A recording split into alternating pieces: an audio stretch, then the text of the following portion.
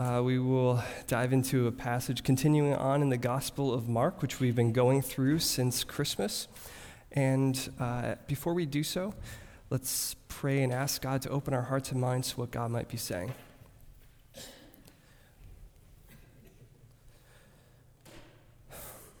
Lord our God, in the same way that it's cold outside, maybe some of us have come on in here with a cold or a hard heart. Maybe some of us have come in here with a warmth and a glow within us because things are going well. For all these different places and for wherever we might be, we all need you in some way. And I pray that today, as we hear your word, that we would come to know our need of you, whether to provide help or to increase our joy. So come now, for we are waiting and listening. In Jesus' name we pray. Amen.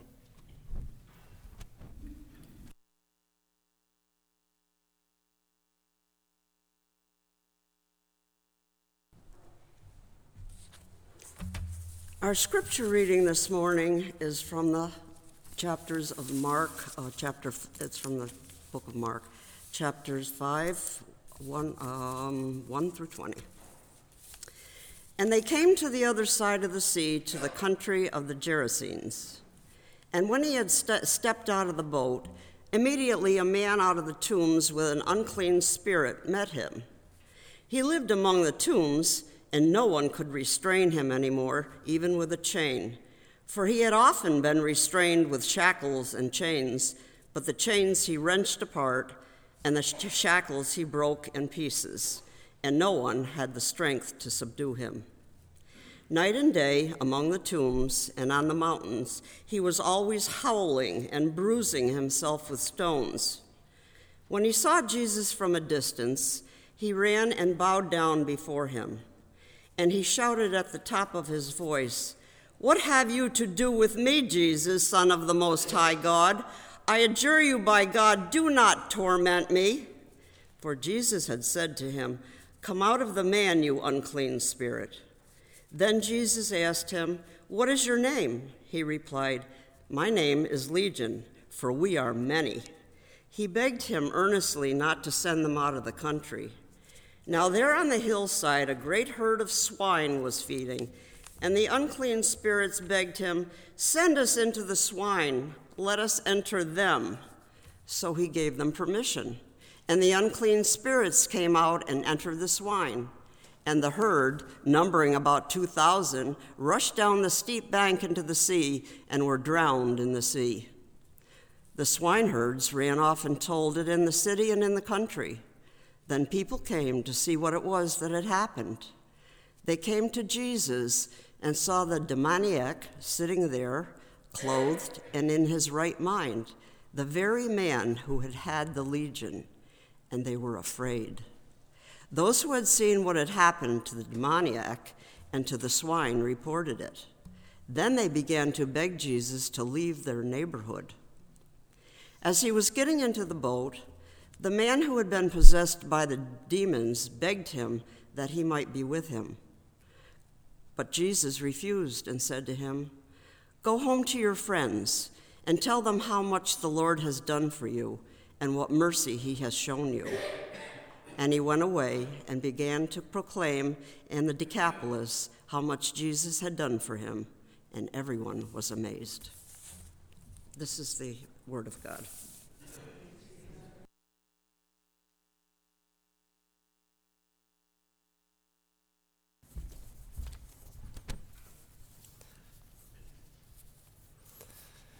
This morning we have heard a really powerful part of Scripture entitled The Gerasene Demoniac. And maybe you've heard it, maybe you haven't. Either way, it's this action-packed sequence of Jesus battling demons and people and pigs, right? And forget Superman. I feel like Jesus is like the original superhero saving the world from the cosmic forces. And I kind of joke about that, but not really. The only thing we haven't decided upon is a theme song. We just keep adding to its number of the number of songs we could sing for him. But anyways, I want to unpack this passage. And I want to unpack it, and I'm glad we get to do so on a day when, as you might have seen in the bulletin this morning, we get to ordain and install new leaders in our community. Elders and deacons who will be examples that we look to help lead us and guide us in the life of following Jesus and sharing his ministry with the world. But before we dive into this passage, I wanted to share with you a quote I heard this week, and it's from a very familiar and influential Christian witness in American history, Martin Luther King Jr. And most of us are pleased and glad that this man lived because of his beautiful witness and pursuit of justice for all people of color and people of all races, and striving for wholeness in every part of American life and beyond. Some of us might be glad for the much more mundane, almost worthless point of, in comparison, that we each get a day off, or most of us get a day off. But one thing I find fascinating each year when it comes to this point is that I recall to mind that first of all, before just being a public and prominent figure, he was a follower of Jesus and a pastor to many. And a follower of Jesus whose whole ministry and his own powerful ministry, an expression of nonviolence and the movement towards social change that it could produce, was an in-the-flesh expression of Jesus' own powerful ministry. And this quote is from a sermon in which King speaks about the use of power in Jesus' ministry. And at the very beginning, he references a tree, which is a common way to refer to the cross of Jesus. King writes this: "There is a little tree planted on a little hill, and on that tree hangs the most influential character that ever came into this world. But never feel that that tree is a meaningless drama that took place on a stage of history. Oh no. It is a telescope through which we look out into the long vista of eternity and see the love of God breaking forth into time. It is an eternal reminder to a power-drunk generation that love is the only way.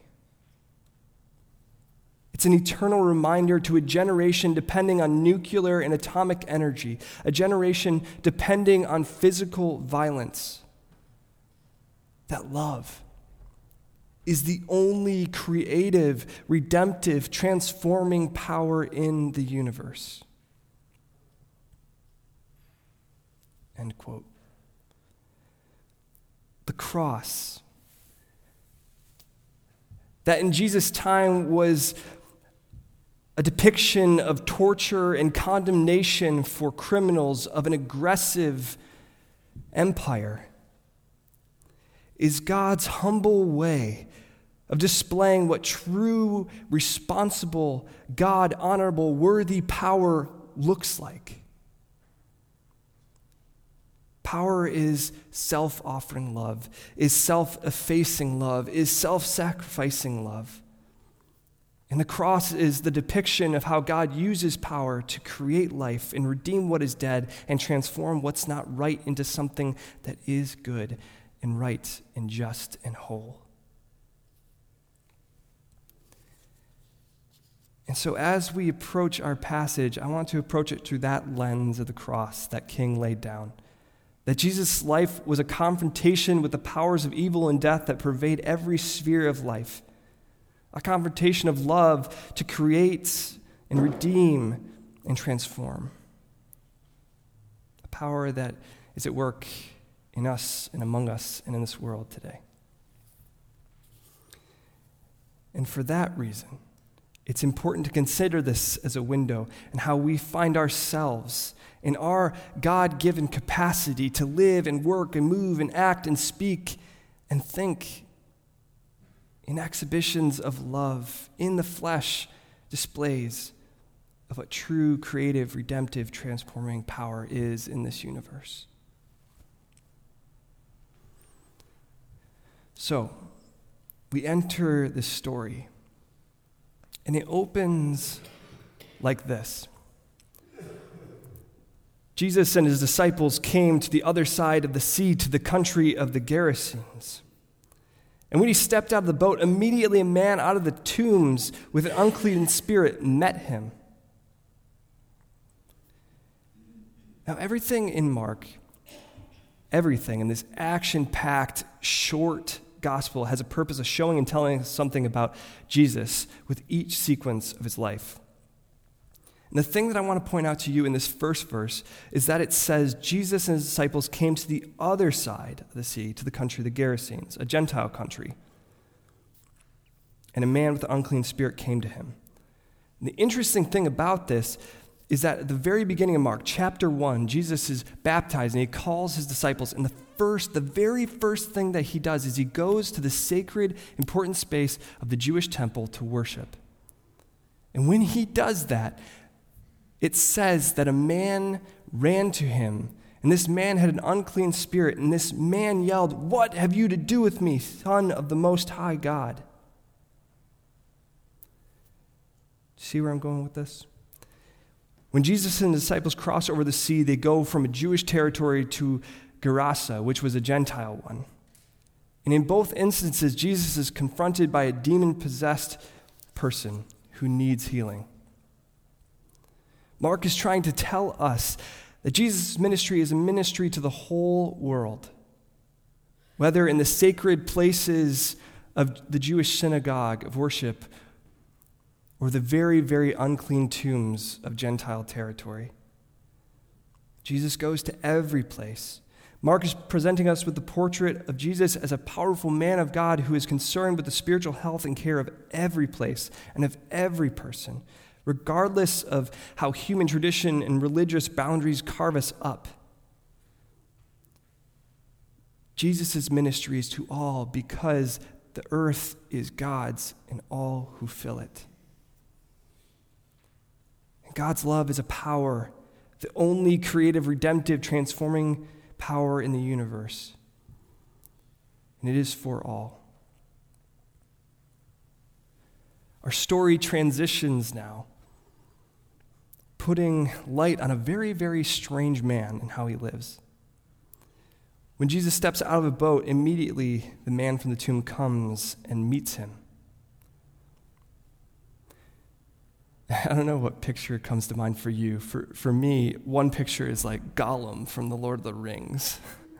And another is like some guy like Kramer from Seinfeld. It's like, Jesus. Wow. Anyway. Or some other depiction of a crazed individual, spit, speckled beard, fire in the eyes, uncontrollably running up to Jesus within the holy moly, do you need a tic-tac kind of distance from Jesus, yelling in Jesus' face. This man lived among the tombs, a picture of death, a home in a tomb, banished from the land of the living, cut off from family and friends and community. He projects not an image of a human, but the image of an animal with his howling. And how can our hearts not be moved with the news that he has the habit of hurting himself? The only people to draw near him only want to go near him so they can tie him up, and that only works for a while before he continues to grow in strength and break these chains.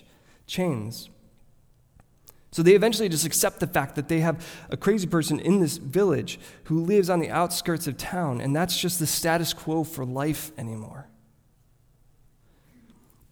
But it changes when Jesus comes, and this man bows down before Jesus and shouts at the top of his voice, "Who are you, Son of the Most High God? Do not torment me."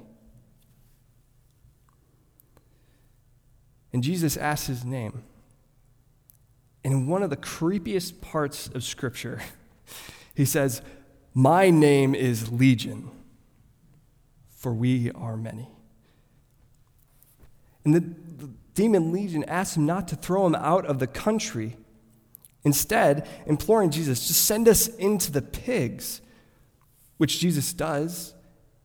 And 2,000 herd of swine, which is a ton of swine, a ton of pigs, can you imagine? Went rolling down the hill into the sea and drowned, leaving the man in a completely different state, clothed and still and right in his mind. Jesus' ministry is for the individual right in front of him. And in the same way they confronted the power of evil and death in the life of this man, so there are powers that Jesus comes to confront within our experience of our everyday. While we might not present or project the image of the village crazy person, perhaps some days we definitely feel like it. Things that have power over us that we wish didn't. Torments and wounds of the past, or a toxic community that keeps these things stagnant and still and doesn't usher us toward help. Or there's self-hatred that we direct at ourselves. Each one of us at some point faces these things that has a power over us that we wish we could change and wish we could wrest ourselves free from, but feel powerless against. For these things, God's love in Jesus is a power, a creative, redemptive, transforming power in the universe, the truest one, and it is for you.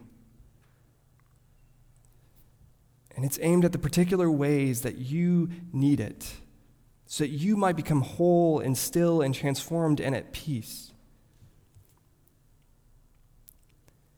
And I pray that news, that word would settle into your heart as a seed of hope for whatever you might be going through or whatever you do go through.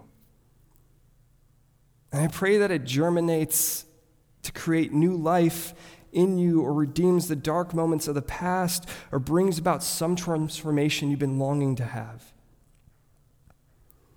I pray that it leads you beyond inhibitions or shame or guilt or worry and helps you find the help that you need.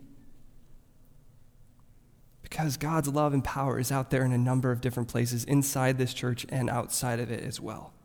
Whether it's talking to a good friend or trusted colleague, searching for community that will provide you support, finding a good counselor, a therapist, or pastor who can walk with you through dark times so that you might transform and be whole and at peace.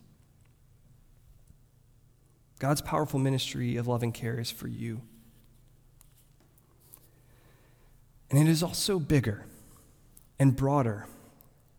In this story, Jesus changes a very important social dynamic in this community.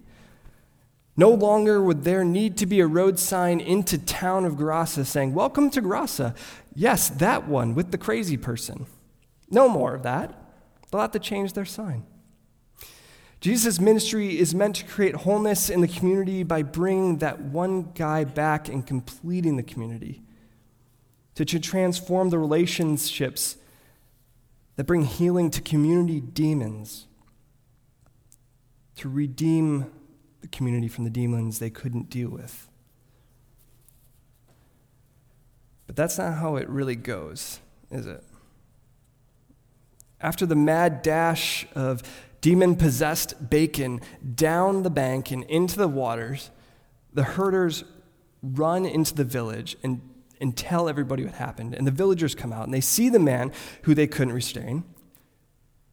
And then they see Jesus, and then they go back and look at this man, clothed, still, right-minded. And they do the most ridiculous thing. You would expect that the people would be upset about the 2,000 pigs, or maybe they would be excited that the man is no longer, crazy and out of his mind.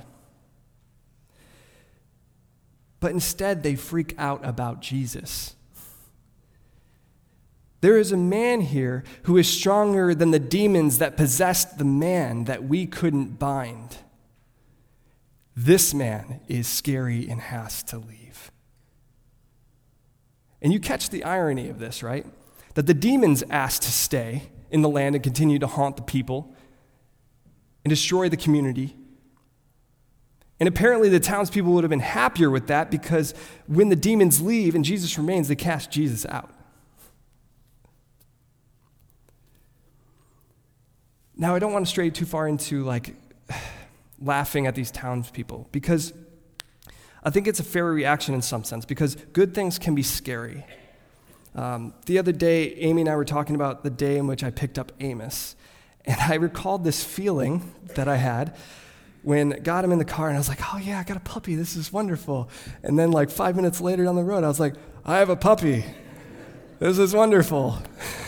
I can barely take care of myself. And this good thing that's happened in my life became this object of fear that I had to decide, how do I move past this? And it came this point of responsibility and the need to rise to the occasion to care for this thing that had happened in my life that is good.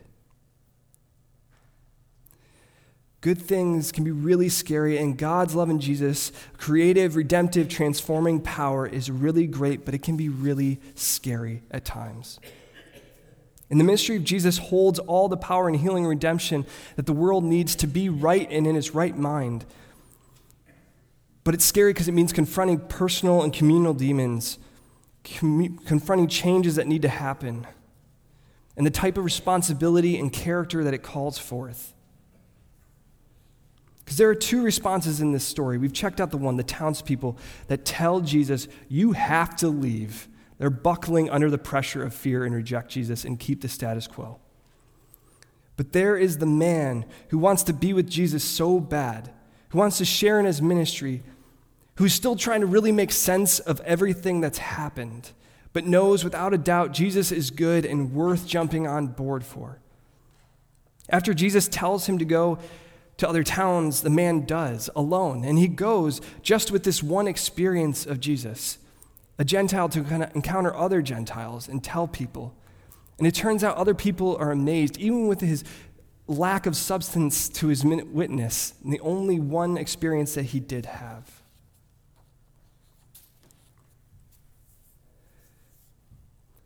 Jesus' power, creative, redemptive, transformative power, beckons us to join in on and experience and share day by day. But do we, in all that we are, see that God empowers and equips us as we are for this work? I want to share with you another quote from Martin Luther King that I came across when I was reading his letter written on April 16th, 1963, from a jail cell in Birmingham, Alabama.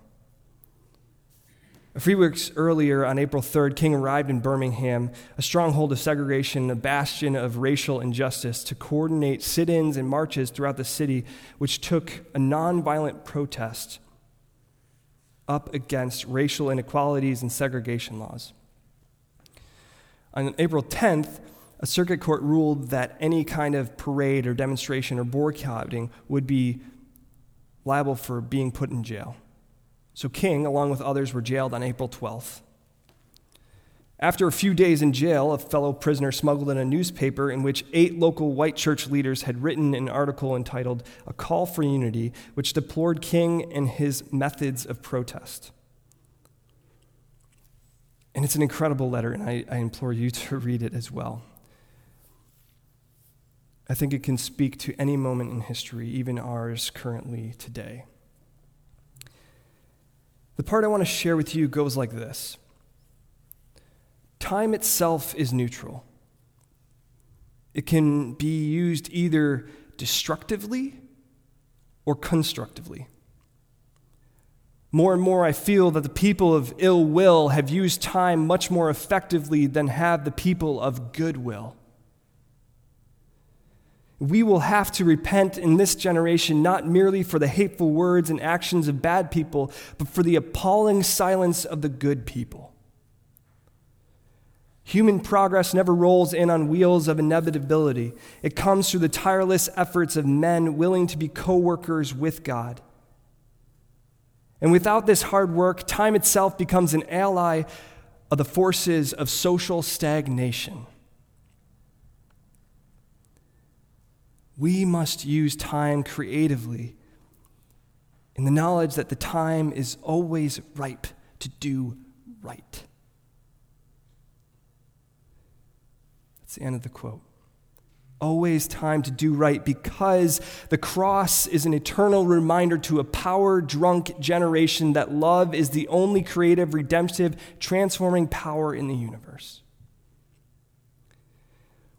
And I speak to us, and this is the last closing point, I speak to us, we here today, who only can control what we can control in our lives and individually. We in this community who can only be and strive to be a faithful expression of who Jesus was and what he came to do throughout his life. And yeah, we might feel fully unprepared for that day by day, week by week, year by year. But Jesus still trusts us enough to call us to go, and imbues us and fills us with the Holy Spirit, the very power that he was filled with, to go and do these things with the moments that we have in our day. And there are enough examples of how we shouldn't be. Examples so contrary to who Jesus is, that are in places of power. The full gamut across this country, and specifically across Washington. And I feel like so often we fight about whether or not one example is doing better than the other. When we do that, we take our eyes off Jesus, who is the author and perfecter of truth and goodness and justice and beauty, who should be our guide. And I feel like we need to be ones who constantly remind ourselves of fixing our eyes on Jesus, and in our own way, like King, taking on an in-the-flesh representation of what we can look like as a people who are following Jesus day by day. And so I pray you think about that when you leave here. What ways are the moments of your life and the breaths that you take pregnant with the power of God that has imbued you with his transforming grace and mercy? I pray that as we ordain and install leaders here today, that we each, myself included, take up that call to be examples of what Jesus strove for in his ministry and in his life. And maybe together, as individuals and in a community, we witness to this world that leadership looks a bit different. And we inspire people to live like Jesus and know a bit of God's love too. Let's pray. Lord our God, I pray that your Holy Spirit would fall afresh upon each one of us, to fill us wherever we are on our journey with a deep sense of who you are, the truth and the grace, the justice and the compassion, to guide us day by day wherever we might be. All this and all these people here I lift up to you in Jesus' name. And we say together, Amen. Amen. So,